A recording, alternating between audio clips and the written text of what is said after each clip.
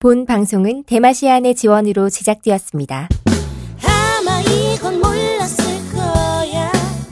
목이 말랐던 걸, baby.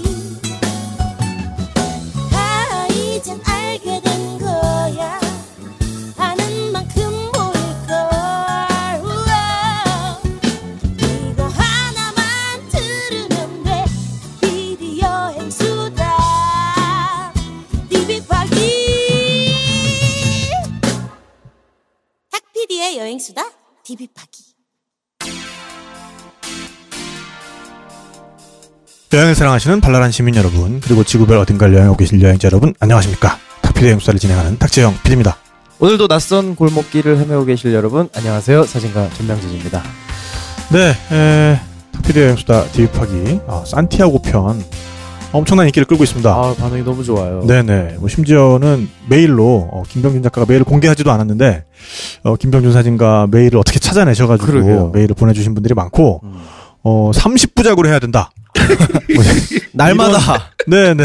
회당 1일차로 해달라. 그러니까요. 네, 그런 의견을 보내주신 분들도 계세요. 네, 그런 거 그냥 TV 나 혼자 산다 뭐 이런 거 보세요 그냥. 저희 못합니다. 네, 어쨌든 저희 옆에는 지금 화제의 주인공 김병준 사진가 나와 계십니다. 산티아고 전문가 김병준 사진가, 안녕하세요. 안녕하십니까. 안녕하세요. 김병준입니다. 네. 근데 산티아고 전문가라고 하기엔 제가 겨우 4번이라 앞으로 계속 갈 거지만 이게 좀 부끄럽습니다. 아유, 그래도 이 정도면 진짜 우리 중엔 전문가시죠. 네. 이 정도의 디테일로 산티아고를 다뤘던 컨텐츠가 없는 것 같아요. 아예. 그럼요. 네네. 그러니까 이 정도 반응이 나오는 것 같아요. 예. 마침 또 우리 신불리께서 산티아고 가셔가지고. 아, 진짜. 네. 네네. 그렇다는 얘기를 들었습니다. 네. 아니, 김병준 작가는 이런 반응 예상하셨나요? 아니요. 우선은 제가 이메일 공개를 안 했는데 네네. 저한테 메일이 총 12분이 메일을 보내주셨어요. 네네. 너무 신기해가지고 좀 겁도 나는 게. 진짜 많이 보내주셨네요. 네. 네. 도대체 어떻게 찾아냈는지. 진짜 대단하다. 아니, 스튜디오 번호로 검색했겠지. 네. 아니요, 제 개인 이메일이. 그래요? 그렇게 안 돼 있거든요. 그래요? 그러니까 구글링으로 막 그렇죠. 찾으셨다는데. 구글에서 찾으셨겠네. 네네. 엄청난 분들입니다. 예, 근데 그게 무려 12분이라는 게. 성함이 독특하지도 않아서 이게 쉽지 않을 텐데. 그러니까요. 동명이인도 많을 텐데. 네. 저희 게시판에도 좀 많이 남겨주세요. 네, 그래서 어쨌든 어떤 메일들이 왔습니까?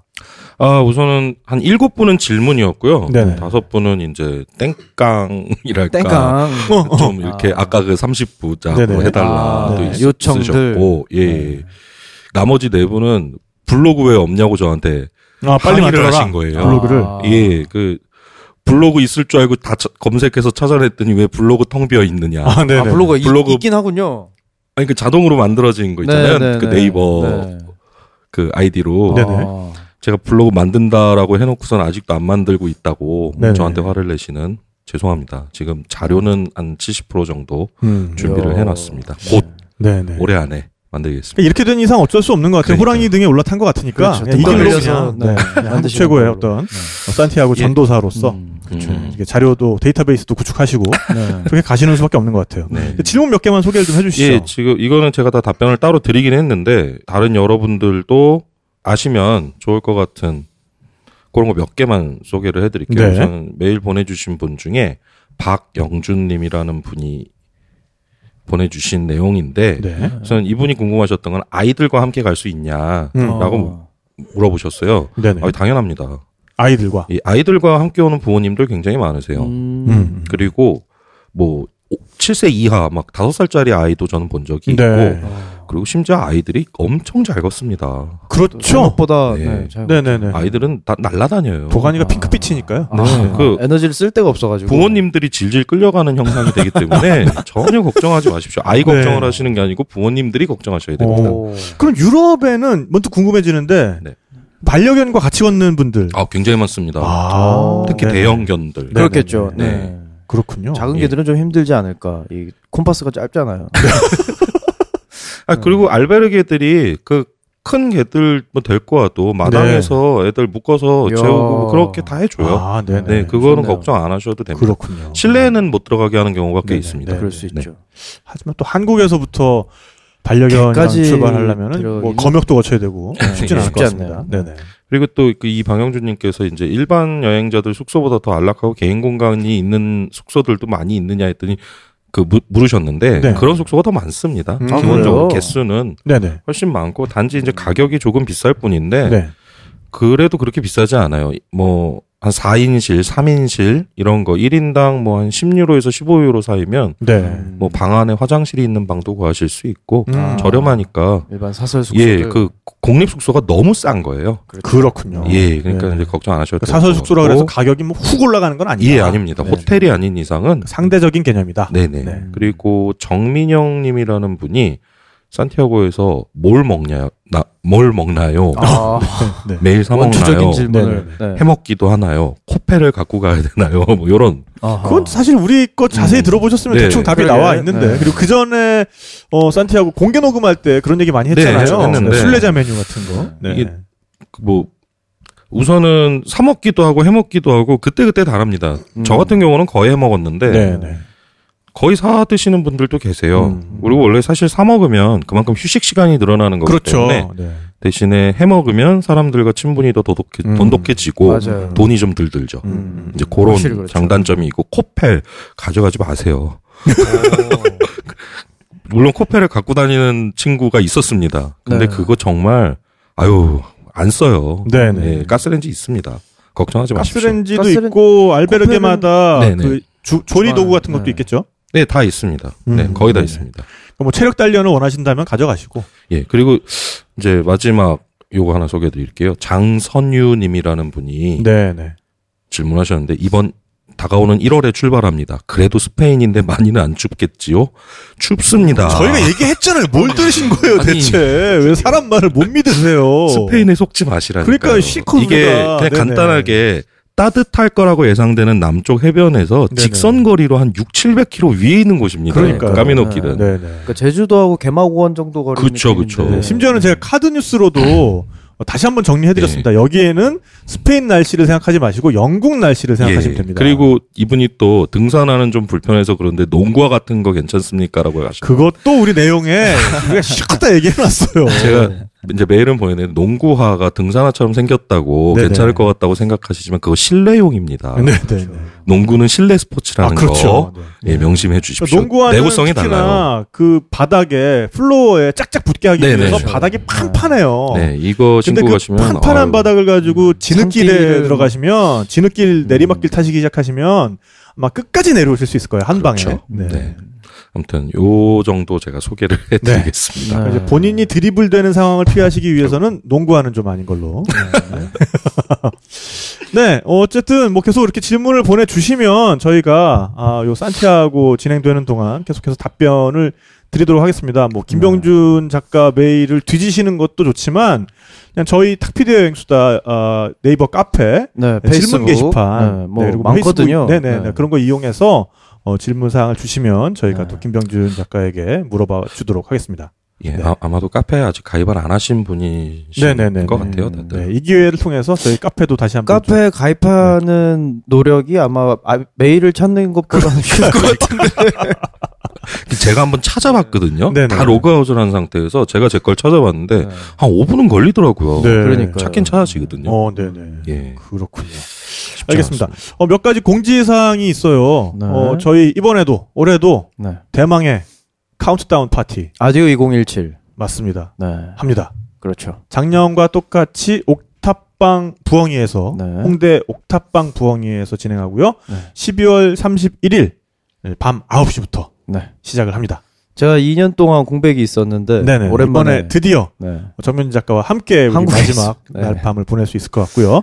자세한 사항은 저희 카페와 또 페이스북 페이지 통해서 알려드리도록 하겠습니다. 일단 회비는 2만 원 그리고 초대 가수는 저희 이번 방랑음악회 때 나와서 또 매력을 발산해 주셨던 감성주의 모셔보도록 하겠습니다. 좋습니다. 네, 그리고 내년에 있을 여행 또 몇 개 안내를 해드리면요. 많아요.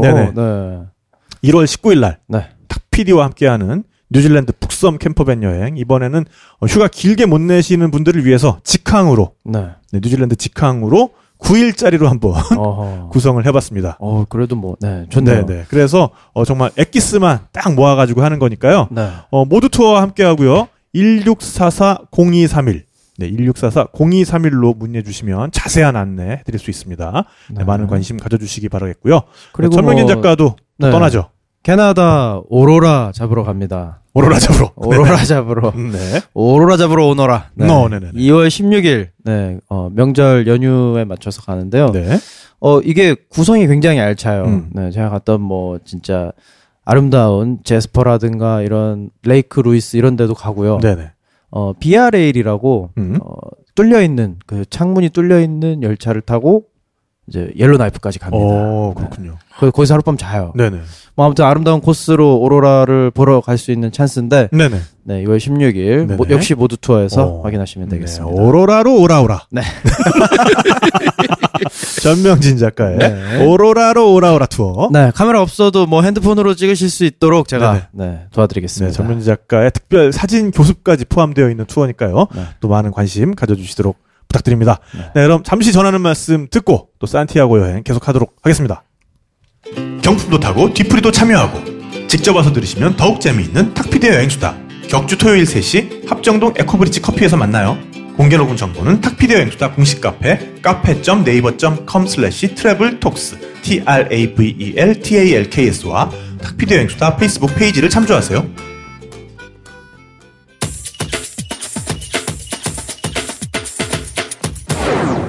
여행의 지적 목마름을 시원하게 해결해드리는 지식 해갈 방송 탁피디 여행수다 디비팍입니다. 네, 산티아고 여행 5번째 시간. 네. 지난번에 우리가 부르고스까지 왔어요. 네. 그렇죠? 이게 시간이 너무 오래 걸려서 참 죄송스러운 마음을 금치 못하겠습니다. 아닙니다. 사람들이 오히려 더 좋아하고 있어요. 그러니까요. 네. 이 정도의 디테일을 본 적이 없다. 그렇죠. 함께 여행하는 기분이다. 맞습니다. 네네. 예, 아무튼 다시 길을 떠나겠습니다. 네네. 우선 진짜 약간 우리 디비파기의 방향성을 좀 새롭게 정의해 주신 것 같은 생각도 있어서 맞아요. 앞으로도 다른 걸 다룰 때도 좀 요거에 준해서 정말 말 그대로 들고 파야 들으시는 분들이 좋아하신다. 라는 걸 새롭게 좀 느끼게 되고 있는 것 같아요. PCT 같은 거 걷는 거면 막 4,200km니까 한 48부작 막 이렇게 대하 드라마 수준으로 나오는데. 뭐 그런 것도 한번 기획해 볼 수 있어요. 네네. 아무튼 참 죄송스럽고요. 아닙니다. 우선은 이제 부르고스를 저희가 떠납니다. 네. 이제 이 부르고스부터는 스페인의 메세타 공원입니다. 메세타 공원 많이 들어본 것 같아요. 예. 이제 저희 세계지리 시간이라든가 많이 배웠죠. 이게 이베리아 반도의 이제 중앙 북부, 북쪽에 이제 중앙 지역에 있는 고원 평야지대인데 평균 한 600m에서 800m 해발 고도예요. 근데 까미노 길은 거의가 800m입니다. 800m로 쭉 이어집니다. 그러니까 이게 평지기 때문에 장점은 이제 그렇다고 무슨 정말 평평한 운동장 같은 평지가 계속되는 건 아닙니다. 그렇죠. 구릉도 있고 대충 이제 오르락 내리락 조금씩. 그래도 거의 평지입니다. 그 정도면. 이게 장점은 걷기가 쉬워요. 우선은요. 오르막이나 내리막이 없기 때문에 상대적으로 걷기가 쉽고 또 긴 거리를 걸을 수가 있죠. 하지만 단점은 이게 해발 고도가 높아요. 춥습니다. 그러네요. 예. 햇빛 평창이네요. 그쵸. 거의 진짜 강원도 동계올림픽 하는 그 정도, 대관령 비슷한 높이가 나오기 때문에 춥고요. 일교차가 굉장히 높습니다. 그리고 이게 비가 오는 시즌에는 물이 안 빠져요. 여기가? 예. 물 빠질 곳이 없어요. 다 평지라. 흘러내릴 때. 흘러나가는 게 아니라. 예, 흘러나갈 데가 없으니까 이게 다 진흙탕길이 됩니다. 그러니까는 굉장히 피로감이 쌓이죠. 그렇겠네요. 걷기도 힘들고 매일 아까 말씀하셨던 그 농구화 가지고 가신다는 분 이때부터 괴로워질 겁니다. 그 전에 제가 보기엔 농구가 망가질 것 같아요. 산 넘다가. 그렇죠. 예, 그리고 이게 홍수가 잦아요 여기. 그렇군요. 제가 홍수를 2번이나 만났어요. 4번 중에. 정말 허리까지 잠기는 그런 홍수도 있고 물이 안 빠지니까 그리고 겨울에는 눈도 많이 옵니다.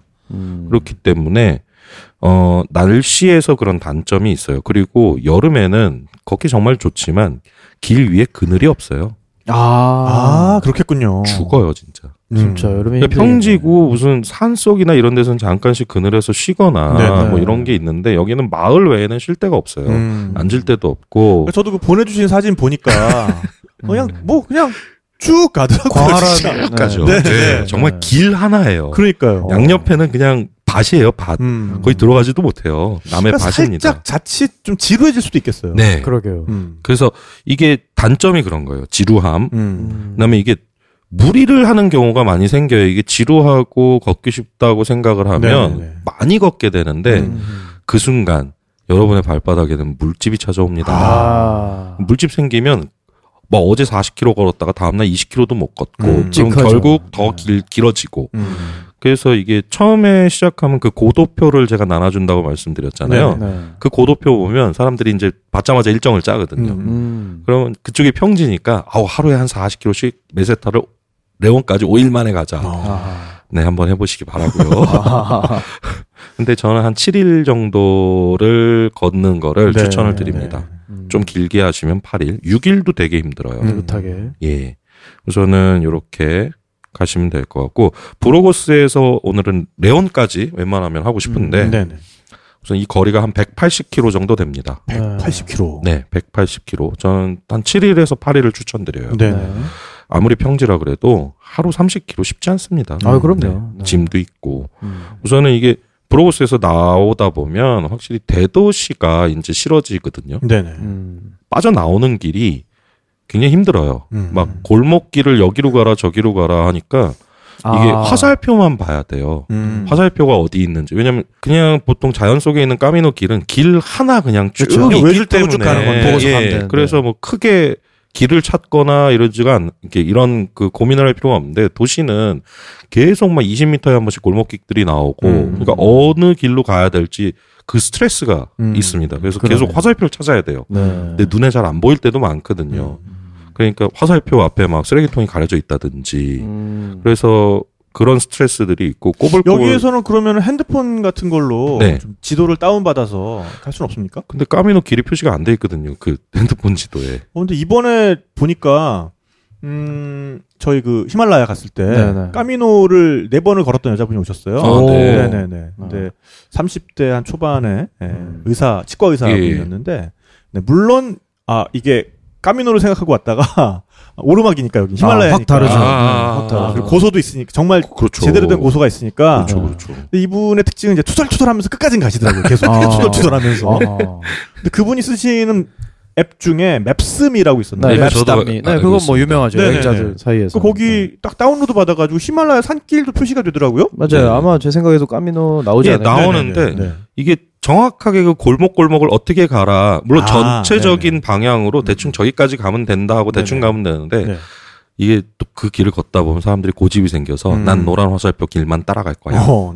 그리고 사실 그 길이 중간중간 뭐 작은 성당이라도 뭔가 이렇게 놔두고 있거든요. 뭐 물 나오는 뭐 그 우물이라도 있고. 그러니까는 도시라는 게 대도시라는 게 몇 개 없지만 그 나오는 길이 되게 복잡한 경우가 있어요. 근데 특히 브로고스가 그런데 대성당에서 빠져나와가지고 골목 몇 개를 이렇게 막 조금씩 돌아야 돼요. 그리고 이게 나오면서 바로 자연이 나오는 게 아니고 대도시다 보니까 이제 대도시의 어떤 뭔가 잔유물이랄까요? 물류센터라든가 그렇죠. 조금씩 고속도로라든가 도시를 벗어나는 과정. 예, 그런 게 이제 막 계속 이렇게 늘어지고 있으니 이게 좀 나올 때 피곤해요. 예를 들어 브로고스 같은 경우는 그 공사 구간 아직도 안 끝났을 거예요. 고속도로 큰 고속도로랑 뭐 이런 거를 고가를 건설하고 있는 부분이 있는데 거기를 굉장히 길게 돌아가야 됩니다. 그리고 이게 비가 오는 날은 그게 이제 공사판이다 보니까 진흙이 되고 그 다음에 맑은 날은 먼지가 엄청 날립니다. 그러니까는 그 길이 좀 짜증이 나요. 그렇군요. 그래서 이 부분을 걸으실 때는 그냥 정말 묵묵히 참고 걸으시는 게 좋고요. 뭐 그 다음에 이제 거기다가 또 이 브로고스에서 나올 때가 유의하셔야 되는 게 브로고스에서 한 12km 거의 한 3시간 동안 아무것도 없어요, 마을이. 나오면서. 그러니까는 그 방금 전에 말씀드렸던 그런 상황들에다 짜증감이 더해지는 거죠. 그러니까는 그 부분을 지나실 때는 미리 뭐 좀 달달한 거 이런 거 좀 챙겨 두시고 물도 좀 챙겨 두시고 예, 즐거운 노래 들으시면서 예, 기분 좋게 나오시길 바랍니다. 그렇군요. 예.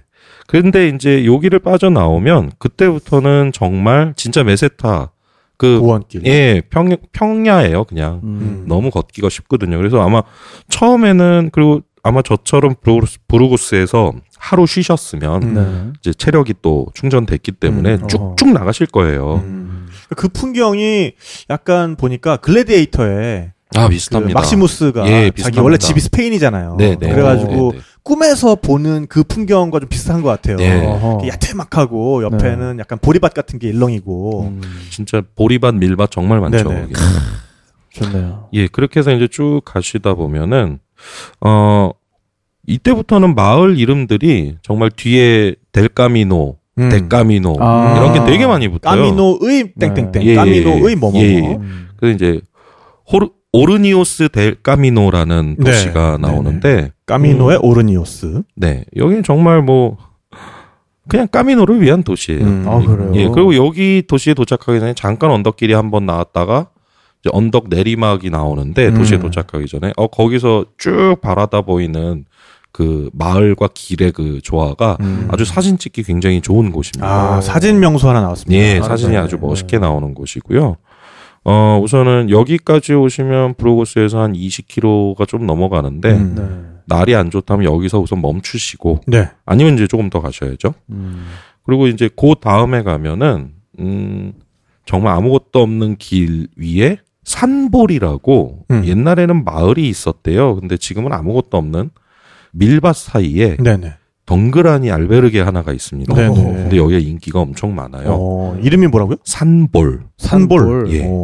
세인트 볼인가? 아니 그냥 붙어 있어요. 산볼. 산볼. 예, 산볼. 그 여기 같은 경우는 몇 해 전만 해도 여기 전기도 안 들어왔다 그래요. 지금은 이제 들어오고요. 근데 왜 사람들이 좋아하나요? 그러니까 아무것도 없고 할 것도 아무것도 없어요. 그러니까 그런 거에 대한 반대급부를 좋아하시는 것 같아요. 그 갭을.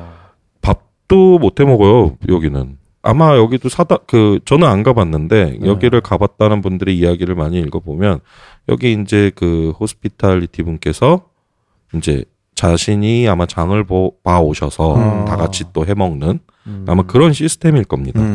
예. 많은 분들이 기행문이나 가이드북에서 최고의 알베르게 중에 하나라고 꼽는데 자리가 12개예요. 그래서 저도 한 번은 가보려고 갔다가 자리가 없어서. 그러니까 일단은 희소성이 있는 것 같고 그다음에 의외로 그 정말 아무것도 안 해도 되는 분위기, 멍 때리기밖에 할 일이 없는 분위기 이런 거 좋아하는 분들도 꽤 많아요. 그러니까요. 평야 가운데 볼 수 있는 풍경 1분이면 다 보고 똑같아요. 그러니까 그런 데를 좋아하시는 분들이 많더라고요. 그럴 수 있죠. 그래서 여기를 이제 지나가다 보면 온타나스라는 동네가 나오는데 온타나스. 네네. 여기 또 잠깐 왜 평지라고 했는데 다시 또 막 언덕이 조금씩 나와요. 근데 그렇게 높지 않은 언덕이니까 그냥 넘으시면 돼요. 쉬워요. 근데 요 온타나스 도착하기 전에 있는 내리막이 있는데 여긴 좀 위험합니다. 예, 여긴 좀 위험한데 이게 까미노르는 그 흙길로 가라고 해놨어요. 그다음에 옆에는 포장된 길이 있는데 날씨 안 좋은 포장된 길로 꼭 가십시오. 여기 큰 돌들이 박혀 있는데 발목 나가기 딱 좋습니다. 예, 그러니까 비가 오는 날에는 미끄러져서 포장길로 가시는 게 좋고요. 그 이 온타나스라는 마을에 옛날부터 이렇게 중세부터 까미노 사람들을 위한 순례자들을 위한 시설들이 많았다고 그래요. 그래서 지금도 아주 작은 마을인데 알베르게가 한 5개 있을 겁니다. 그 사람들이 브로고스에서 여기까지 한 번에 오는 경우가 많아요. 평지를 만났으니까 오랜만에. 근데 브로고스에서 여기까지 30km 정도 되거든요. 체력이 좀 되시면 여기까지 오시는 거를 저는 추천을 드립니다. 이제 그 다음에 이제 그 온타나스를 떠나면 수도원이 있어요. 산안톤 수도원 터라고 옛날 수도원이 있는데 막 좀 이렇게 무너져가는 옛날 그 유적지 같은 곳인데 그냥 보고 지나치시면 돼요. 그냥 보고 지나쳐야 되는 곳까지 안내해 주시는 정말 친절한. 이게 근데 역사적으로 뭐가 의미가 있다고 스페인어로 된 막 위키페디아나 이런 자료는 되게 많은데 뭐 제가 해석을 할 수도 없고 그래서 그냥 소개만. 이런 게 있다. 근데 이제 그 다음 마을이 꽤 유명한 마을이에요. 카스트로 헤리츠라는 마을인데 카스트로 제트니까 헤리스겠네. 헤리스. 예.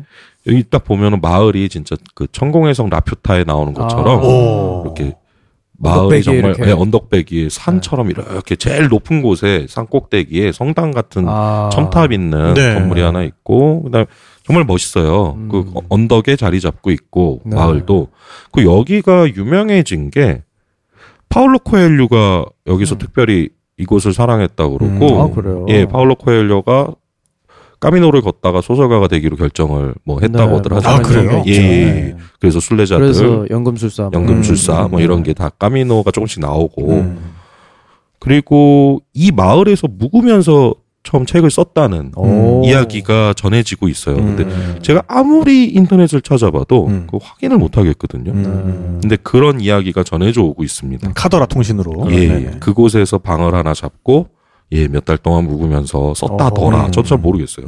그런 얘기를 들어본 적은 있는데 스페인 사람이 얘기를 해줬어요, 저한테. 아닐 수도 있겠네요. 네. 근데 갑자기 신빙성이 확 떨어지는데? 그 마을 분이 얘기를 해주셨는데 네네. 제가 그걸 아무리 구글에서 찾아봐도 이 마을을 사랑했다는 얘기는 있지만 여기서 묵으면서 글을 썼다는 얘기는 없어요. 그래서 그건 확실하지는 않습니다. 그렇군요. 예, 그래서 이제 이 마을이 좀 유명해요. 네. 그 파울로 코엘료 때문에. 그 다음에 언덕이 하나 나와요. 갑자기 평지라면서. 근데 해발고도 표고차가 한 150m. 네. 생각보다 힘듭니다. 예, 그래서 이제 이곳으로 올라가셔야 되는데 저는 이곳을 생각보다 좋아해요. 언덕인데 원래 저처럼 뚱뚱한 사람들은 언덕, 무릎에 또 엄청 이게 다른 사람들은 10kg 배낭이지만 저는 다른 사람들보다 평균 한 3, 40kg가 더 많은 살들을 갖고 올라가야 되기 때문에. 네, 그렇죠. 예. 결국엔 자기 살 자기가 다 갖고 올라가는 거죠. 네. 그 중력에 의한 그 정말 어마어마한 에너지 그렇죠. 저는 써야 합니다. 하지만 이 언덕은 제가 좋아해요. 왜요? 이 언덕을 다 올라간 다음에 내려다 보면 그냥 한눈에 메세타가 무엇인지를 보게 돼요. 네. 내려가는 길에서 그 길의 어떤 형상, 뱀처럼 꼬불꼬불한 길이 진짜 한 몇십 킬로 밖까지 이제 보이는 그 지평선 이런 것도 볼 수 있고 날씨만 좋다면 정말 장관입니다. 여기는 정말 포토제닉감이에요. 그래서 여기로 올라가시면 진짜 까미노의 표지 사진, 사진집이 나온다면 표지 사진급의 사진을. 근데 내리막이 엄청 가파르고 그다음에 이게 또 얘네들이 또 친절하게 친절하려고 했는지 시멘트로 포장을 해놨어요. 그 가파른 내리막을. 네. 발목 꺾이기 너무 좋아요. 그러니까는 이게 제가 그래서 여기서 다치시는 분을 라이브로 한번 봤거든요. 발목이 옆에서. 꺾이면서 진짜 한 몇 바퀴 뒹굴면서 한 4, 5m를 이렇게 떼굴떼굴 가시는 분을 2014년에 뵌 적이 있어요. 조심하셔야 됩니다. 그러니까는 장관을 보고 들떠서 내려가다가 다치기 쉬운 곳입니다. 제가 한번 봤기 때문에. 예.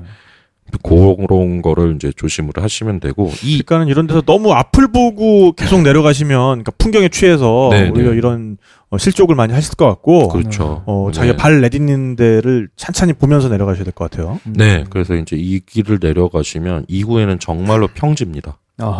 진짜 평지입니다. 이제부터가 정말 메세타입니다. 그냥 이제 길밖에 없어요. 쭉 그냥. 그냥 쭉 이제 길이고 이제 여기서 쭉 가다 보면은 꽤 오래된 다리가 하나 나와요. 그 뿌엔테 데 이테로의 다리. 근데 여기서부터 이제 부르고스가 끝나고 팔렌시아 주입니다. 발렌시아. 예, P로 시작하는 팔렌시아. 팔렌시아 주고요. 여기를 지나가면 정말 이제 약간의 구름만 있는 평지길이고 너무 걷기가 좋고 풍경도 좋아요. 근데 비가 많이 오는 곳입니다. 그래서 그 앞에 강이 있는데 수시로 범람을 해요. 그래서 그 까미노 길이 두 갈래예요. 그 써 있어요. 비가 오면 오른쪽으로 가지 말라. 비 오면은 그냥 넘쳐가지고 건널 곳이 없어져요. 그래서 웬만하면 약간 왼쪽으로 가면 돌아가는 느낌이 있는데 돌아가세요, 항상. 이게 왜냐면 2, 3일 전에 비가 오고 저는 한번 겪어봤어요. 2, 3일 전에 비가 왔는데 제가 가는 날 비가 안 온다고 글로 갔더니 그 징검다리 같은 게 물에 잠겨서 건널 수가 없더라고요. 그래서 다시 1.5km를 백을 했어요. 와, 정말 아깝겠다. 그렇죠. 그러니까 이게 만약에 자신이 비가 안 와도 이게 언제든 비가 한번 왔다가 물이 계속 그냥 아니면 딴 동네에서 비가 와서 그 물이 계속 올 수도 있는 것이고 여기서는 항상 왼쪽으로 돌아가십시오. 야, 까미노에서 조금이라도 뒤로 간다는 건 정말 조금이라도 백도 한다는 거는 막 누구한테 15,000원 뺏긴 기분이에요. 1.5km 이렇게 뒤로 돌아가면. 뭐 3만 원짜리 물건을 4만 5천 원에 사는 느낌. 그렇기 때문에 이거는 무조건 더 왼쪽으로 돌아가십시오. 살짝. 차라리. 네. 근데 그 돌아가는 길이 한 100m밖에 차이 안 나요. 제가 지도에서 한번 찍어봤거든요. 100m 차이예요. 100m 차이. 그 100m를 빨리 가보자. 1.5km를 돌아가 본 저는 항상 왼쪽 길로 가라고 말씀을 드립니다. 네. 이제 요 길을 넘어서면 이제 조그만 마을이 나오는데 그냥 밥만 먹고 지나가시고요. 여기 이제 지나가면 그 보아디아 델 까미노라는 마을이 있어요. 보아디아 델 까미노. 예. 네네. 영어로 그냥 스펠대로 읽으면 보아딜라가 되는데 보아디아. 예, 보아디아. 네네. 우리가 디아. 스페인어를 읽을 때 많이 저지르는 실수 중에 하나죠. 더블 L을 야를 그러니까 Y처럼 읽어야 되는. 네네. 그죠? 많은 분들이 맥주 에스트레야를 에스트렐라라고. 그러니까요. 뭐 그런. 그리고 깨사디아를 퀘사딜라라고 읽으시는 분들. 그거 정말 들을 때마다 너무 괴로워요. 깨사디아가 맞습니다. 보아디아입니다. 보아디아 델 까미노. 여기에 되게 굉장히 유명한 알베르게가 있는데 여긴 사설 알베르게인데 가격도 싸고 굉장히 좋아요. 시설이 막 침대가 좋은 건 아닌데 마당이 너무 이쁩니다. 수영장도 있고요. 이 알베르게 이름이 엔엘 까미노. 엥엘 까미노. 예, 엥엘 까미노. 까미노 위에서라는 뜻이군요. 멋있다. 그래가지고 이제 정원도 아름답고 수영장도 있고 근데 여기서는 이제 밥 해 먹을 시설은 없어요. 근데 이제 알베르게에서 그 순례자 메뉴를 판매를 하는데 싸요. 가격도 싸고 맛도 있고 양도 꽤 많고. 네, 순례자 메뉴 다시 한번 말씀드리지만 네, 여기를 걷는 순례자들을 위해서 싸면서도 열량을 확 섭취할 수 있도록 그러니까 충분히 섭취할 수 있도록 3코스로 나오는데 보통은 이제 숲 아마 대부분 렌틸 숲 아니면 뭐 다른 콩숲 뭐 이런 게 나와요. 뭐 양도 이렇게 큼지막하게 이렇게 한 4-5명 같이 먹으라고 한 냄비 주거든요. 그거 드시면 되고 빵도 있고 그다음에 이제 고기 요리, 뭐 닭고기나 아니면 돼지고기 그리고 이제 마지막으로 디저트까지 뭐 아이스크림이나 요거트. 배 뭐 충분히 예, 맛있게 드실 수 있고 와인도 줍니다. 와인이랑 물. 좋네요. 그렇게 해서 보통 그게 8유로, 10유로인가? 뭐 그 정도 할 거예요. 그리고 여기 좋은 게 알베르게에 살고 있는 고양이들이 많아요. 고양이. 예. 그래가지고 고양이들이 한 3-4마리가 돌아다니거든요. 밥 먹고 있는데 막 쓱쓱 지나다니고, 예, 막 빵 달라고 막 칭얼대고, 뭐 이럴 수도 있습니다. 가끔 가다가 자기가 마음에 드는 사람이 있으면 그 사람 품에 안겨가지고 안 나와요. 그 무릎에 딱 올라가가지고. 예, 그럼 이제 그 사람은 화장실도 못 가고. 네, 또 고양이 좋아하시는 분들한테는 여기서 양분을 보충할 수 있는 곳이군요. 이 알베르게 마당을 보면 고양이들이 좋아할 만한 환경이에요. 온갖 무슨 막 조각상도 있고 막 화단도 막 굉장히 막 많고 애들이 숨어서 놀 때도 많고 좋은 곳입니다. 네네. 여기는 한번 추천드리고 싶어요. 그러니까 이게 알베르게들이 유명한 알베르게들이 있으면 사실 거기를 가고 싶은데 그럼 그걸 가기 위해서 스케줄을 조정을 하는 경우가 생기거든요. 예, 그러니까는 너무 빨리 멀리 가시려는 것도 좀 그렇고 너무 짧게 걷는 것도 그렇고 하니까 그런 알베르게 묵고 싶은 데가 있으면 그 전부터 조금씩 조정을 해 놓으시면 하루에 2-30km 사이로 그렇죠. 예, 그런 지혜도 좀 필요합니다. 그래서 요런 알베르게는 인기가 많으니까 예, 그래도 좀 일찍 도착하시도록 조정을 하시면 좋습니다. 네. 그리고 이제 여기를 지나면 이제 그 운하가 나와요. 운하. 네. 까날. 예, 까날. 네. 네, 이제 이게 꽤 오래된 운하인데 이제 운하 이름은 카스티아 운하입니다.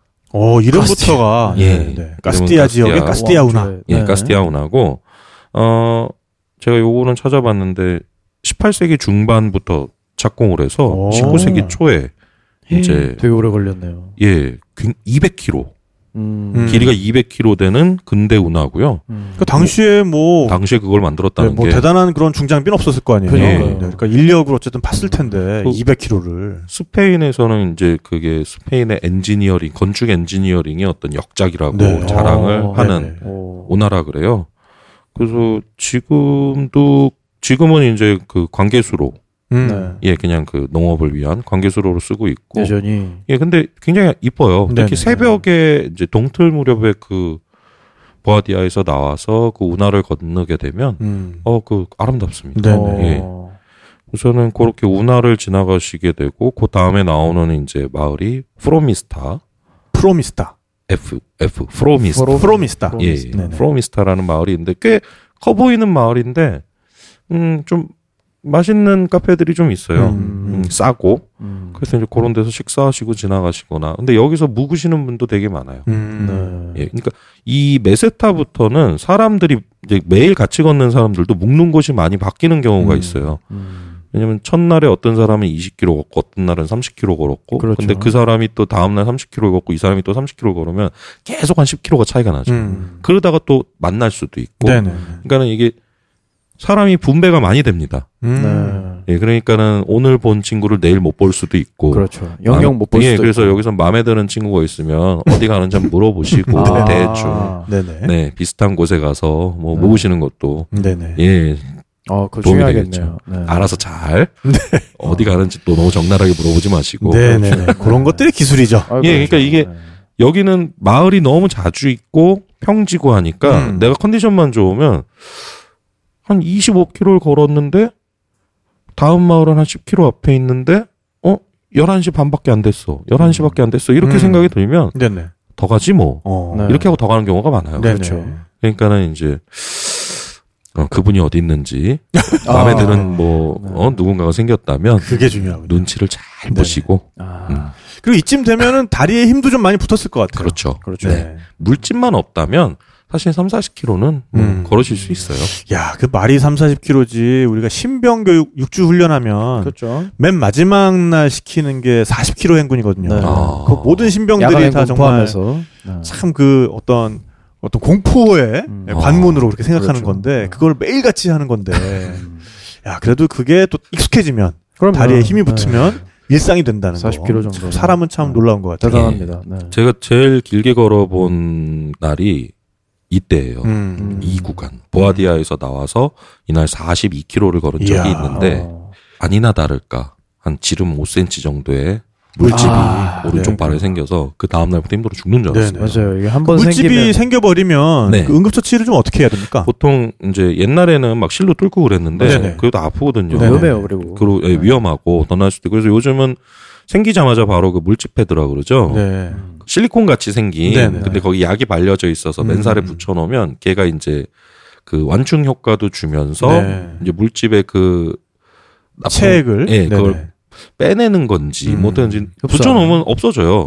근데 이게 너무 진행된 다음에 붙이면 안 됩니다. 안 없어져요. 그리고 그 물집 패드라고 나오는 애들이 내 물집을 짜낸 다음에 붙이면 오히려 더 날 수 있거든요. 그러니까 원래 물집이라는 게 생겨보신 분들은 잘 알겠지만 뭔가 처음에는 내 신발에 돌이 들어갔나? 맞아요. 까끌까끌한데 그런 느낌이 나거든요. 근데 보면은 아무렇지도 않은데 살짝 물집이 생긴다. 빨갛게 돼 있거나 그때 붙이셔야 돼요. 그때 붙이시면 그 물집이 생기다 말고 다시 없어집니다. 근데 이제 문제는 그렇게 해서 사그라든 물집은 나중에 또 생길 수 있거든요. 그 자리가 계속 생기는 거죠. 근데 그 물집이 한번 생긴 다음에 터져서 굳으면 거긴 다시는 절대 안 생기죠. 그렇죠. 그러니까 이거는 알아서들 잘 치료를 하십시오. 근데 어쨌든 물집이 물집 이렇게 딱 생기면 벌써 그렇게 생겨버리면 대단히 고통스럽다는 거. 고통스럽죠. 그러니까 뭐 진짜 계속 돌이 하나 박혀 있는 거 같으니까. 그리고 이게 넓어지면 끔찍합니다. 아우 싫어. 출발할 때 막 이럴 때는 일어서고 싶지 않죠. 정말 생각만 해도 싫어요. 근데 이제 여기를 지나가면 포블라시온 데 캄포스라는 마을이 있는데 포블라시온 데 캄포스. 여기는 제가 이 동네에 있는 알베르게에서 묵어본 적이 있어요. 다른 사람들 정말 안 가는 알베르게인데 진짜 그 지방 분교처럼 우리나라 지방 분교처럼 생긴 그런 옛날 학교를 이제 그 개조한 알베르게인데 신기하게도 이 알베르게는 알베르게에서 체크인을 하는 게 아니고 그 마을 옆에 있는 이 마을에 호텔이 하나 있어요. 조그만한. 그 호텔에 가서 체크인을 하셔야 돼요. 아까 체크인 카운터는 거기고 먹는 데는 따르고 알베르게에서 자게 되네요. 그러니까 그 알베르게의 봉사자가 따로 없습니다. 무인 시스템이군요. 그렇죠. 그러니까 그쪽에 가셔서 이제 순례자 여권을 보여주고 도장을 받고 이제 걔네들이 이제 그걸 하면서 얘기를 할 거예요. 저녁은 여기 와서 먹지 하고 정말 저녁 먹을 데가 없어요. 그렇겠죠. 그러니까 거기서 드시는 것도 나쁘지 않습니다. 괜찮네요. 음식은 싸요. 호텔이지만 우리나라처럼 무슨 호텔이라고 막 비싸고 이런 문화 없거든요. 거긴. 그러니까는 그런 거는 뭐 알아서 이렇게 네. 조금씩 네네. 조절하시면 되고. 근데 그 작은 알베르게도 부엌은 있습니다. 조그만한 가게도 있으니까 그냥 대충 드시고 뭐 샌드위치 정도 만들어 드시고 뭐 주무실 수도 있겠고. 네. 근데 이제 여기부터는 이런 알베르게들, 네. 이런 학교를 개조한 듯한 알베르게들의 문제점이 있습니다. 어떤 게 있나요? 굉장히 추워요. 오픈이 심하겠네요. 난방 시설이 거의 없어요. 아하. 단열이 안 돼 있다니. 예, 그리고 이제 여기 그 메세타에 보면 원래는 까미노에는 이불을 안 주는데 네네. 담요를 구비한 곳들이 많습니다. 이제 그 숙소에 들어서면서 담요가 있다. 여기 거기는 추운 숙소입니다. 네네. 그 담요 개수가 뭐 40명이 묵는 숙소에 40개가 다 있다. 이런 경우는 거의 없어요. 미리 확보해 놓으십시오. 미리 쟁여놔야 되겠네. 네네네. 꼭 그런 거를 좀 명심을 해 놓으셔야 돼요. 우선은 담요가 있으면 추운 곳이다. 그러니까 담요가 있다 그러면 여긴 친절하구나 이게 아니라 여기 추운 데네. 생각을 이렇게 해야 되는 거군요. 그렇죠. 네네네. 그렇죠. 이제 이렇게 해가지고 이 길을 지나가시면 두 갈래가 나오거든요. 이 두 갈래 길이 나오는데 근데 금방 만나요. 뭐 10km, 15km 그 정도에 만날 10km, 15km도 안 되든가. 우선은 이제 왼쪽 길은 네. 도로 옆에 있는 그냥 흙길이에요. 중간에 마을이 두 개가 있습니다. 오른쪽 길은 숲속 오솔길이 나오는데 여기 중간에 마을이 하나예요. 근데 이 오솔길 쪽이 좀 멉니다. 네. 그리고 이 걷기 쉬울 것 같지만 솔직히 아무것도 없는 오솔길이라서 재미가 없어요. 그러니까 웬만하면 왼쪽으로 가세요. 중간에 마을도 있고. 네네. 예, 중간에 이제 언제 쉬고 싶은데 언제 쉬고 싶을지 그거는 제가 정하는 게 아니고 제 몸이 정하는 거거든요. 그러니까요. 예. 그러니까 우리 그 히말라야 같이 오셨던 치과 의사분, 네. 그 까미노 유경험자, 네네네. 그분은 까미노에 비해서 히말라야가 괴로운 게 까미노는 좀 걷다가 그냥 앉아가지고 어디 바 같은 데서 네네. 바르에서 네, 빠르. 네네 그냥 맥주 한 잔 시켜 먹고 가고 이럴 수가 그렇죠. 있는데 이게 안 되니까는 더 힘들어 하시더라고요. 그리고 히말라야는 물론 맥주는 팔아요. 맥주는 뭐 파는데 예. 바가 있고 뭐 고도가 높아지면서 점점 비싸지고요. 그렇죠. 이게 어차피 등짐으로 다 전하라는 그렇죠. 거니까. 그리고 전 세계 어디나. 해발 3,000이 넘어가면은 제가 맥주를 드시지 말라고 오히려 합니다. 그렇죠. 네. 아, 저산소 때문에요? 그러니까 고산 적응에 문제가 생길 수 있기 때문에 그래서 그분은 맥주를 먹어야 힘이 나시는 분인데 아주 훌륭한 까미노에서 분이네. 그렇게 버릇이 든 거예요. 그러니까 자기가 아하. 그렇죠. 힘들 때마다 맥주 먹고 걷는 거. 근데 여기서는 히말라야에서 그걸 못하니까 너무나 괴로워하셨던. 그럴 수 있죠. 네, 하지만 그렇게 툴툴거리면서 끝까지는 가셨던 그런 캐릭터였어요. 네. 힘드셨겠네요, 진짜. 그렇죠. 네. 그러니까 까미노만 생각하시고 히말라야 오시면은 그건 또 좀 다른 얘기인 것 같아요. 네. 그래서 우선은 이 두 갈래 길. 근데 이제 저는 왼쪽 길, 도로 옆 흙길을 추천드리다고 말씀드렸고, 여기 가다 보면, 중간에 마을이 하나 있어요. 그, 비아르멘테로 데 캄포스. 비아르멘테로 데 캄포스. 예, 예. 네. 여기 가시면 마을 입구에 알베르게 겸 카페가 있는데, 네. 여기 묵어 가시는 것도 추천드리고, 이 카페가 되게 좋아요. 어디가 좋나요? 어떤 게 좋나요? 마당이 엄청나게 넓은 그 잔디밭으로 돼 있고, 동물들이 살아요. 어떤 동물이 사나요? 오리, 거위, 토끼, 고양이, 개, 말, 당나귀 이런 애들이 막 놀고 있어요. 말 그대로 정말 작은 동물원이네요. 네. 그래서 그냥 정말 햇살 비치는 날에는 그 테라스에 있는 자리, 그것도 옛날 그 오래된 소파들이 막 이 소파 저 소파 다 주워온 것 같은 그런 식으로 돼 있는데 저 여기 너무 좋아합니다. 시간 잘 가겠다. 그래서 이게 문제예요. 너무 재밌고 좋으니까 네네. 있다 보면 1시간을 있는 거예요. 잠깐 쉰 것 같은데 1시간이 지나가요. 이런 카페는. 이제 시간 잘 보시면서. 네네. 정말 이거는 진짜 조심하셔야 돼요. 저희가 걷다 보면 시간이 참 안 가는데 쉬다 보면 시간이 쏜살같이 가거든요. 그렇죠. 좀 편한 곳을 만나면 1시간 이상을 쉴 때도 있어요. 그럼 또 몸이 굳어요. 맞아. 몸이 식어버리고 맞아요. 그러면 또 힘들어지거든요. 그러니까 그런 거 한 30분에서 40분 넘지 않게 휴식을 취하시는 게 좋습니다. 히말라야에서도 그 걷다 보면은 이제 쉬고 싶어지잖아요. 산길은 더 할 것 같아요. 뭐 거기 이제 로찌가 나오니까 그렇죠. 로찌에서 아예 앉아서 차 마시면서 휴식할 거 아니면 앉아서 휴식을 잘 안 해요. 거기 포터들 보면은 네네. 그 등짐 지는 사람도 있잖아요. 네. 그분들도 뭐 어디 이렇게 앉는 것보다는 약간 기대서 쉬는 걸 더 선호하고 왜냐하면 아예 앉아버리면 이게 또 일어날 때 힘들거든. 맞아요. 짐도 안 풀잖아요. 그러니까 그게 문제야. 그래서 그걸 생각을 잘 하셔야 될 것 같아요. 맞습니다. 하긴 진짜 배낭 한번 이게 풀렀다가 다시 매는 게 그거 대단한 멘탈을 요구합니다. 그거. 여기서 한번 말씀드렸는데 제가 까미노에서 네. 저도 처음에는 몰랐고 첫 번째 까미노 때는 배낭 매는 법 꼭 숙지를 하셔야 됩니다. 네네. 땡기고 쪼이고 맞아요. 이거 저도 처음에는 그냥 막 메고 다니다가 배낭 매는 법을 어느 독일인에게 배운 다음에 나는 지금까지 뭘 한 것인가. 맞아요. 네. 무게가 달라요. 그러니까 배낭을 어깨로 맨다고 생각하시는 분들이 많은데 사실은 배낭 어깨로 매는 게 아니라 엉치로 매는 거거든요. 네, 맞아요. 그래서 골반뼈 바로 위에 거기에 배낭 무게가 걸리도록 해줘야 돼요. 그래서 그 앞에 맞습니다. 이 버클이 있는 겁니다. 그러니까요. 저 그래서 그 버클 막 풀고 다녔거든요. 맞아요. 그러니까요. 그래서 어깨끈도 상당히 타이트하게 쫙 이렇게 몸에 붙도록 해주셔야 되고 그 다음에 허리끈 굉장히 중요해요. 허리끈을 딱 타이트하게 매줘야 배낭 무게가 걸리거든요. 가슴끈도 중요하고. 그래서 배낭 매는 법을 배낭을 만약에 사실 때는 꼭 배우십시오. 맞습니다. 네. 저도 그래서 이번에 그 히말라야 랑탄 가가지고 그 오신 그 일행 중에 어떤 여자분 배낭을 제가 그분이 너무 정말 배낭을 약간 힙합처럼 질질 끌면서 배낭이 힙합이야. 엉덩이 밑으로 떨어져 있고 완전히 축 늘어져가지고 그래서 잠깐 오시라고 그래서 배낭 내가 끝에가 그 벨트선을 넘어가면 안 되는데요. 그러니까요. 그래서 죄송하지만 제가 지금부터 배낭끈을 좀 만지겠다. 그다음에 쭉쭉 찍찍 쭉쭉 해주니까 이 표정이 점점 변하는 거예요. 이분이 이게 내 몸에 점점 이러더니 한 몸이 되죠. 그러니까 내가 이렇게 다 딱 해드리니까 단도리를 딱 해드리니까는 표정이 너무 밝아진 거예요. 이게 원래 이런 거였군요. 뭐 이러시더라고요. 그렇죠. 그러니까요. 저도 진짜 그때 첫 까미노는 아예 모르는 상태로 그냥 다 걸었고 두 번째 까미노 3일차에 그 독일 분이 알려주셨어요. 너 이렇게 매면 힘들다. 그러니까 오죽하면 그분도 그랬을 거야. 그러니까 저 배낭 저거 아닌데 막 약간 제가 전명진 같은 코털 삐져나왔을 때 저 명진아 그 코털야 이러는 것처럼 그런 느낌이었어요. 차마 그냥 지나갈 수 그러니까 이게 잘 세팅이 된 배낭, 이게 매일매일 배낭이 달라요.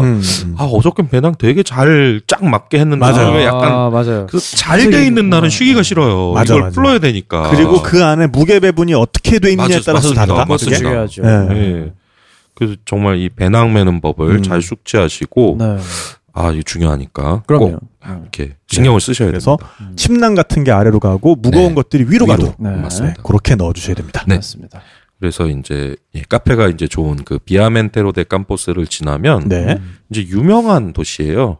까미노를 위한 도시이자 아주 뭐 여러 가지로 꽤 유명한 도시인데 최근에 그 정의당의 심상정 대표가 우리 신블리 신블리 님께서 그 출연을 뭐 TV에 프로그램에 하셨는데 이 도시를 가셨다고 하더라고요. 까미노 걸으러 가셨죠. 이제 여기가 까리온 데 로스 콘데스. 약간 이름이 꼰데스.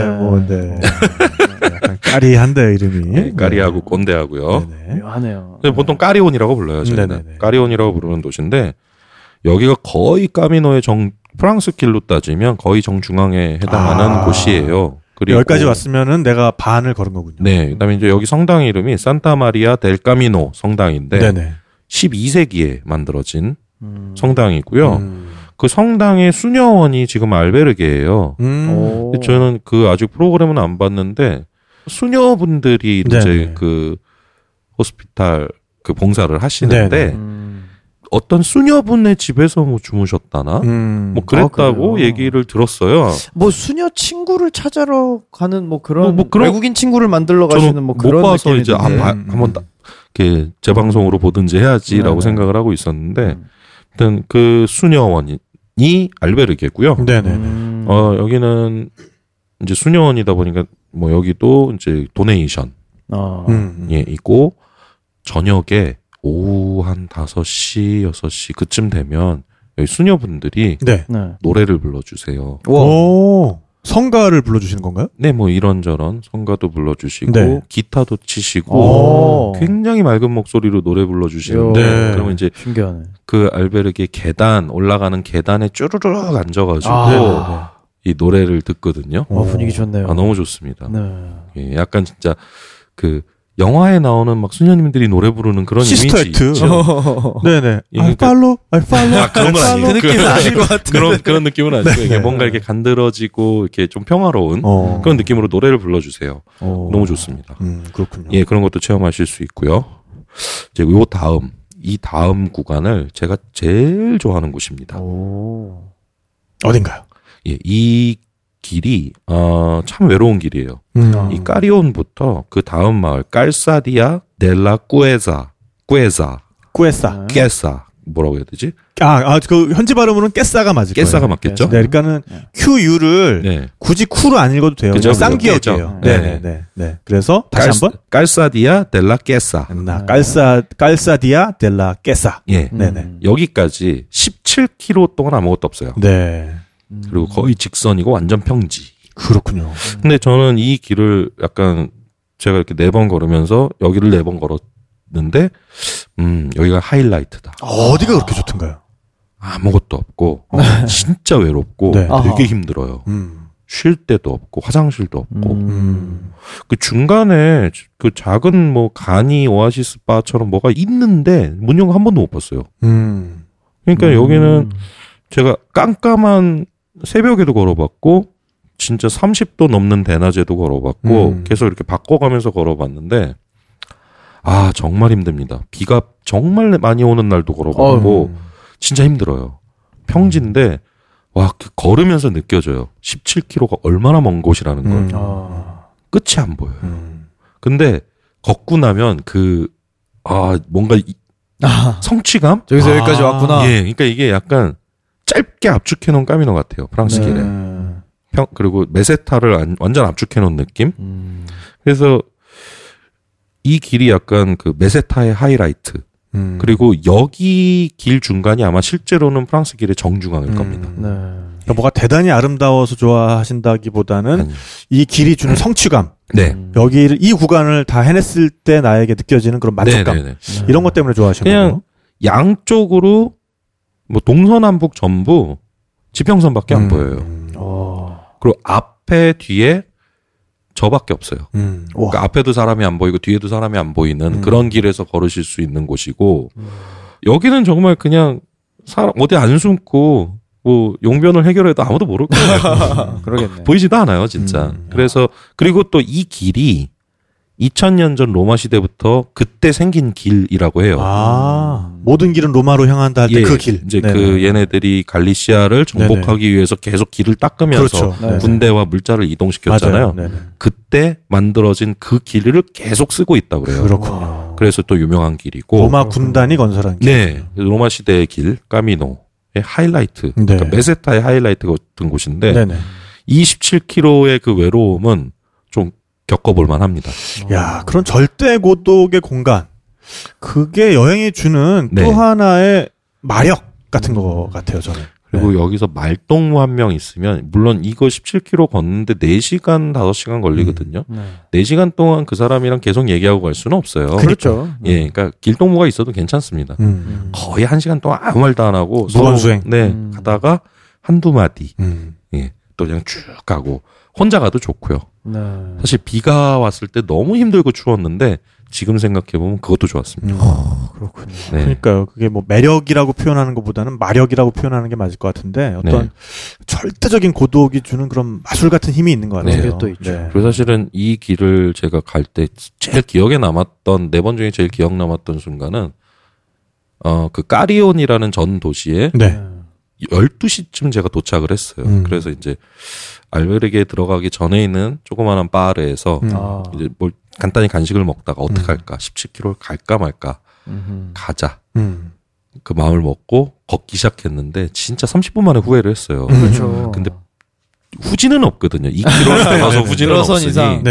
2km를 후진하느냐 15km를 전진하느냐에 거기서 이제 담배를 한 대 피면서 진짜 고민을 많이 했어요. 가자. 가보자. 어떻게 되든 가보자. 갔는데 죽겠더라고요, 진짜. 막 너무 힘들고 진짜 막 내가 무슨 짓을 하는 거지 이게. 스스로가 원망스럽고. 예, 스스로가 원망스러워요. 왜 거기서 잘난 척을 한 건지 쭉 갔다가 근데 후회를 안 했습니다. 도착하자마자 그 기쁨이 대단했어요. 그리고 거기에 도착하면 오후에 이제 도착하게 되면 거기 있는 먼저 온 순례자들이 너도 해냈구나 이런 그런 동질감이 있어요. 그래서 이제 아주 좋습니다. 그렇군요. 예, 그래서 이제 이렇게 쭉 넘어가시면 그 다음부터는 사실 크게 설명할 게 없는 마을들이에요. 네네. 작은 마을에 알베르게 하나, 뭐 특징도 별로 없어요. 네. 그냥 정말 까미노의 숙소를 위한 그냥 거기서는 어떻게 배분해서 내가 걷는 거리를 잘 하시면 돼요. 이제 그 다음에 한 3-40km를 더 가시면 그때부터 레온주예요. 이제 레온이 가까워지는 거고 거기에 첫 번째로 나오는 마을이 사하군. 예, 사하군. 네. 사하군. 예, 그러니까 H가 들어가 있는데 사하군. 네네. 예, 무슨 군 이게 세 개니까 뭐 평창군. 그러니까 돌아다니다 보면 그렇게 우리말 이름이랑 비슷한 정감 가는 지명들이 있다니까. 그러니까요. 여기 히말라야 가면은 그 언덕을 다 리라고 불러요. 리.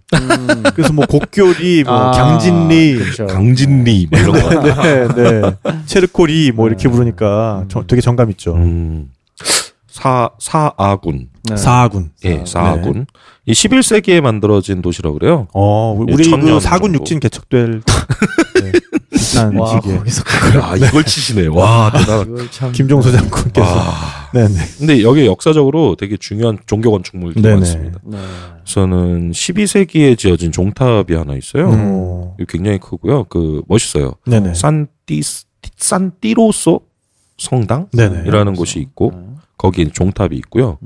그다음에 17세기에 지어진 이제 산후안 대사군 성당이라는 데가 있는데 이렇게 아랍식 아치가 있어요. 그러니까 아마도 옛날 그 이슬람 쪽 건축물을 무어인들 그거를 이제 다시 뺏어서 개축한 게 아닌가. 아라베스크 양식 그런 게 살아있네요. 그 17세기에 이게 이제 순례자 뭐 성당이었다고 했고 지금 이제 13세기에 지어진 건물에 16세기에 개축한 삼위일체 성당이라는 곳이 있는데 그 성당이 지금 알베르게입니다. 예, 저 거기서 잤었는데 아직도 계속 개보수 중이에요. 그래서 제가 갔을 때가 2014년인데 그때는 하늘이 보였어요. 건물에서. 낭만적이다. 그 지붕에 어딘가가 뚫려 있어서 굉장히 두꺼운 담요를 나눠줍니다. 엄청 추워요, 여기. 여름에 가면 대신 시원합니다. 그렇겠네요. 예, 천장 높이가 제가 침대 있는 공간에서 천장까지 10m가 넘어요. 그러니까 열기가 다 위로 가기 때문에 여름에 시원합니다. 다양하네요. 여기는 이제 여름 이외에 저는 좀 봄에 갔는데 심지어 그날 뭐 0도까지 떨어지는 날이었고 거기다 그곳을 갔으니 진짜 밖에서 자는 느낌이에요. 너무 추웠어요. 그러니까 봄에 가실 때도 핫팩 같은 거 좀 준비 좀 해가셔야겠네요. 있으면 좋을 것 같아요. 저 되게 후회 많이 했어요. 그러니까 핫팩 좀 준비해 가시고 그 다음에 그 물통 중에 천으로 된 커버가 달린 1리터짜리 물통이 있어요. 그 히말라야 오실 때는 그거를 꼭 가져오시라고 제가 말씀을 드리는데 거기에 잘 때 뜨거운 물을 부어서 그걸 침낭 안에 이렇게 끌어안고 자면 상당히 오랜 시간 동안 따뜻하거든요. 아니면은 아예 정말로 그 유탄포라 그러죠. 일본식 그 고무 주머니, 고무 주머니에다가 실리콘 주머니에다가 배 아플 때 엄마가 이렇게 맞아요. 네네네. 그런 거 가지고 다니시면 밤에 주무실 때 그게 아무것도 아닌 것 같지만 상당히 괜찮습니다. 그렇죠. 네팔에서 많이 쓰죠. 네네네. 그렇다고 합니다, 여러분. 저는 진짜 아무것도 안 갖고 가기 때문에 진짜 추우면 막 그 이빨 딱딱거리면서 추워. 나 그렇게 못 자. 네, 그런 경우가 몇몇 있는데 이게 꼭 이 메세타 위에서 그래요. 여기 아침 저녁으로 기온이 정말 춥거든요. 800m 고원. 다음에는 그 물통 한번 해보세요. 그러니까 한번 생각해 보겠습니다. 진짜. 제가 브랜드도 알려드릴게요. 겨울에 갈 때는 꼭 당연하죠. 찾아가겠습니다. 자, 지금 우리가 4군까지 왔는데. 안 되는데? 더 가야 되는데. 어디까지 가야 되나요? 레온까지 가려고 그랬는데. 레온은 아무래도 저희가 다음 시간으로 넘겨야 될 것 같고요. 큰일 났네요. 괜찮습니다. 우리 청취자들은 점점 더 좋아할 것 같아요. 점점 늘어나는구나. 쪼개질수록. 이렇게 좋아하실 것 같고. 우리 5부를 마감을 하면서 다시 한번 좀 당부드릴 게, 이 까비노를 걸으면서 너무 한국 사람들끼리 특히나 좀 세대 차이가 나는 분들끼리 자기 주관 같은 거 너무 좀 강요하지 않았으면 좋겠고요. 그런 거 정말 중요합니다. 특히나 옷차림 같은 거 가지고 맞아요. 다른 분들에게 스트레스 주는 분들이 너무 많다는 얘기를 제가 너무 여러 군데서 들었어요. 그거 참 문제 많죠. 네네. 그러니까 어차피 다 자기 주관을 가지고 와서 여기에서 자기만의 시간을 가지려고 온 건데 그거를 꼭 굳이 그 한국에서 하시던 것처럼 뭐 여기 왜 순례길에 왔는데 왜 너는 나시티를 입었느냐 뭐 그러니까요. 이런 거 가지고 저는 심지어 고어텍스 안 입었다고 뭐라고 하신 분이 있었어요. 아니 왜 고어텍스 안 입고 이런 비닐로 좀 그냥 버리려고 갖고 온 옷이라. 그러니까요. 한번 사주면서 얘기하든가. 그러니까요. 그리고 제가 들었던 또 되게 충격적인 이야기. 이번에 그 저희 같이 랑탕에 같이 오셨던 그 치과 의사분. 그분이 그분도 까미노를 꽤 여러 번 걸으셨으니까 나중에는 그 호스피탈리티 자원봉사를 하신 것 같아요. 멋있다. 근데 알바르게에서 그래서 뭐 의료봉사를 겸해서 여기 이제 오시는 분들에 대해서 뭐 이렇게 케어해드리는 이런 봉사를 하신 것 같은데 또 그 한국 이제 여행자분 중에 좀 나이가 지긋하신 분이 와가지고 여기 이렇게 앉아있다가 한국 사람 같으니까 그분은 딱히 한국인들만을 위해서 봉사하는 게 아니잖아요. 그 호스피탈리티라는 게 거기 들어오는 모든 여행자들 위해서 하는 건데 그 아가씨 여기 와서 술 좀 따라봐 이랬다는 거예요. 와. 말이나 됩니까 이게? 그 어디서 하던 버릇을 여기 와서 하고 있는 거예요 도대체? 어디에서도 하면 안 되는 짓 아닙니까? 그런 분들이 정말 그 안에서도 새는 바가지 밖에서도 샌다고 제발 좀 가시는 분들은 거기 그런 짓 하는 데 아닙니다. 그리고 어딜 가든지 그런 그 젊은 여성분이라고 해서 그런 말 한국에서는 정말 고소당하기 딱 좋고요. 그거 진짜 고소해야 됩니다. 모른 척 지나가면 안 돼요. 또 그런 분들 또 생겨요. 그러니까요. 그래서 해외에서 그런 경우를 당하시는 여성분들도 그냥 당황해서 그냥 네 이렇게 웃고 넘기지 마시고 다시 한번 말해보세요. 개새끼야 씨발 뭐라 그랬어요? 라고 좀 명확하게 자기 의사를 싫다는 의사를 좀 표현을 해주시는 게 좋을 것 같아요. 어쨌든 먼저 이거는 그 가해자 측에서 조심을 하셔야 되는 거고요. 잠재적인 가해를 할 수 있는 분들 여기가 까미노가 그런 곳이 아니라는 거 다시 한번 좀 명확히 생각을 하고 출발해 주시면은 대단히 감사하겠습니다. 그러면은 저희는 또 다음 시간에 이어나가야 될 것 같아요. 다음 시간에는 어디서부터 어디로 가게 되나요? 그러면 이제 요 사군 다음부터 이제 레온까지 금방이거든요. 레온을 지나서 조금 더 가보겠습니다. 아마도 아스토르가를 지나 시간이 된다면 폰페라다까지 가고 싶은데 노력해 보겠습니다. 지금 진행하고 있는 저희들도 도대체 몇 부가 나올지 모르는 까미노 시리즈 어떻게 다음 시간에 계속해서 이어가도록 하겠고요. 다시 한번 말씀드리지만 12월 31일 밤 9시입니다. 옥탑방 부엉이에서 탁피디 여행수다 아듀 2017 카운트다운 파티가 있습니다. 감성주의가 출연하니까요. 많이들 놀러와 주시고요. 우리 함께 올해를 보내고 새해를 첫 번째로 맞이하는 사람들이 되었으면 좋겠습니다. 그러면 다음 이 시간에 또 뵙겠습니다. 다음 시간에 만나요. 안녕. 안녕히 계세요.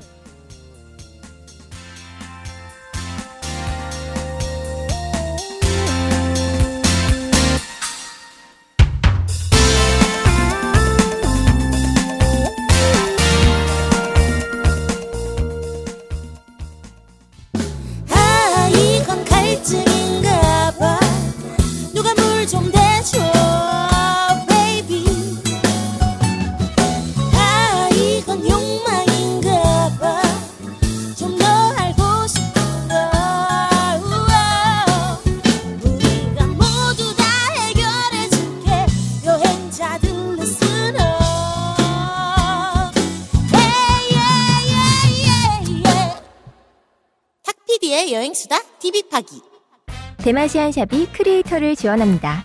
샵.대마시안.com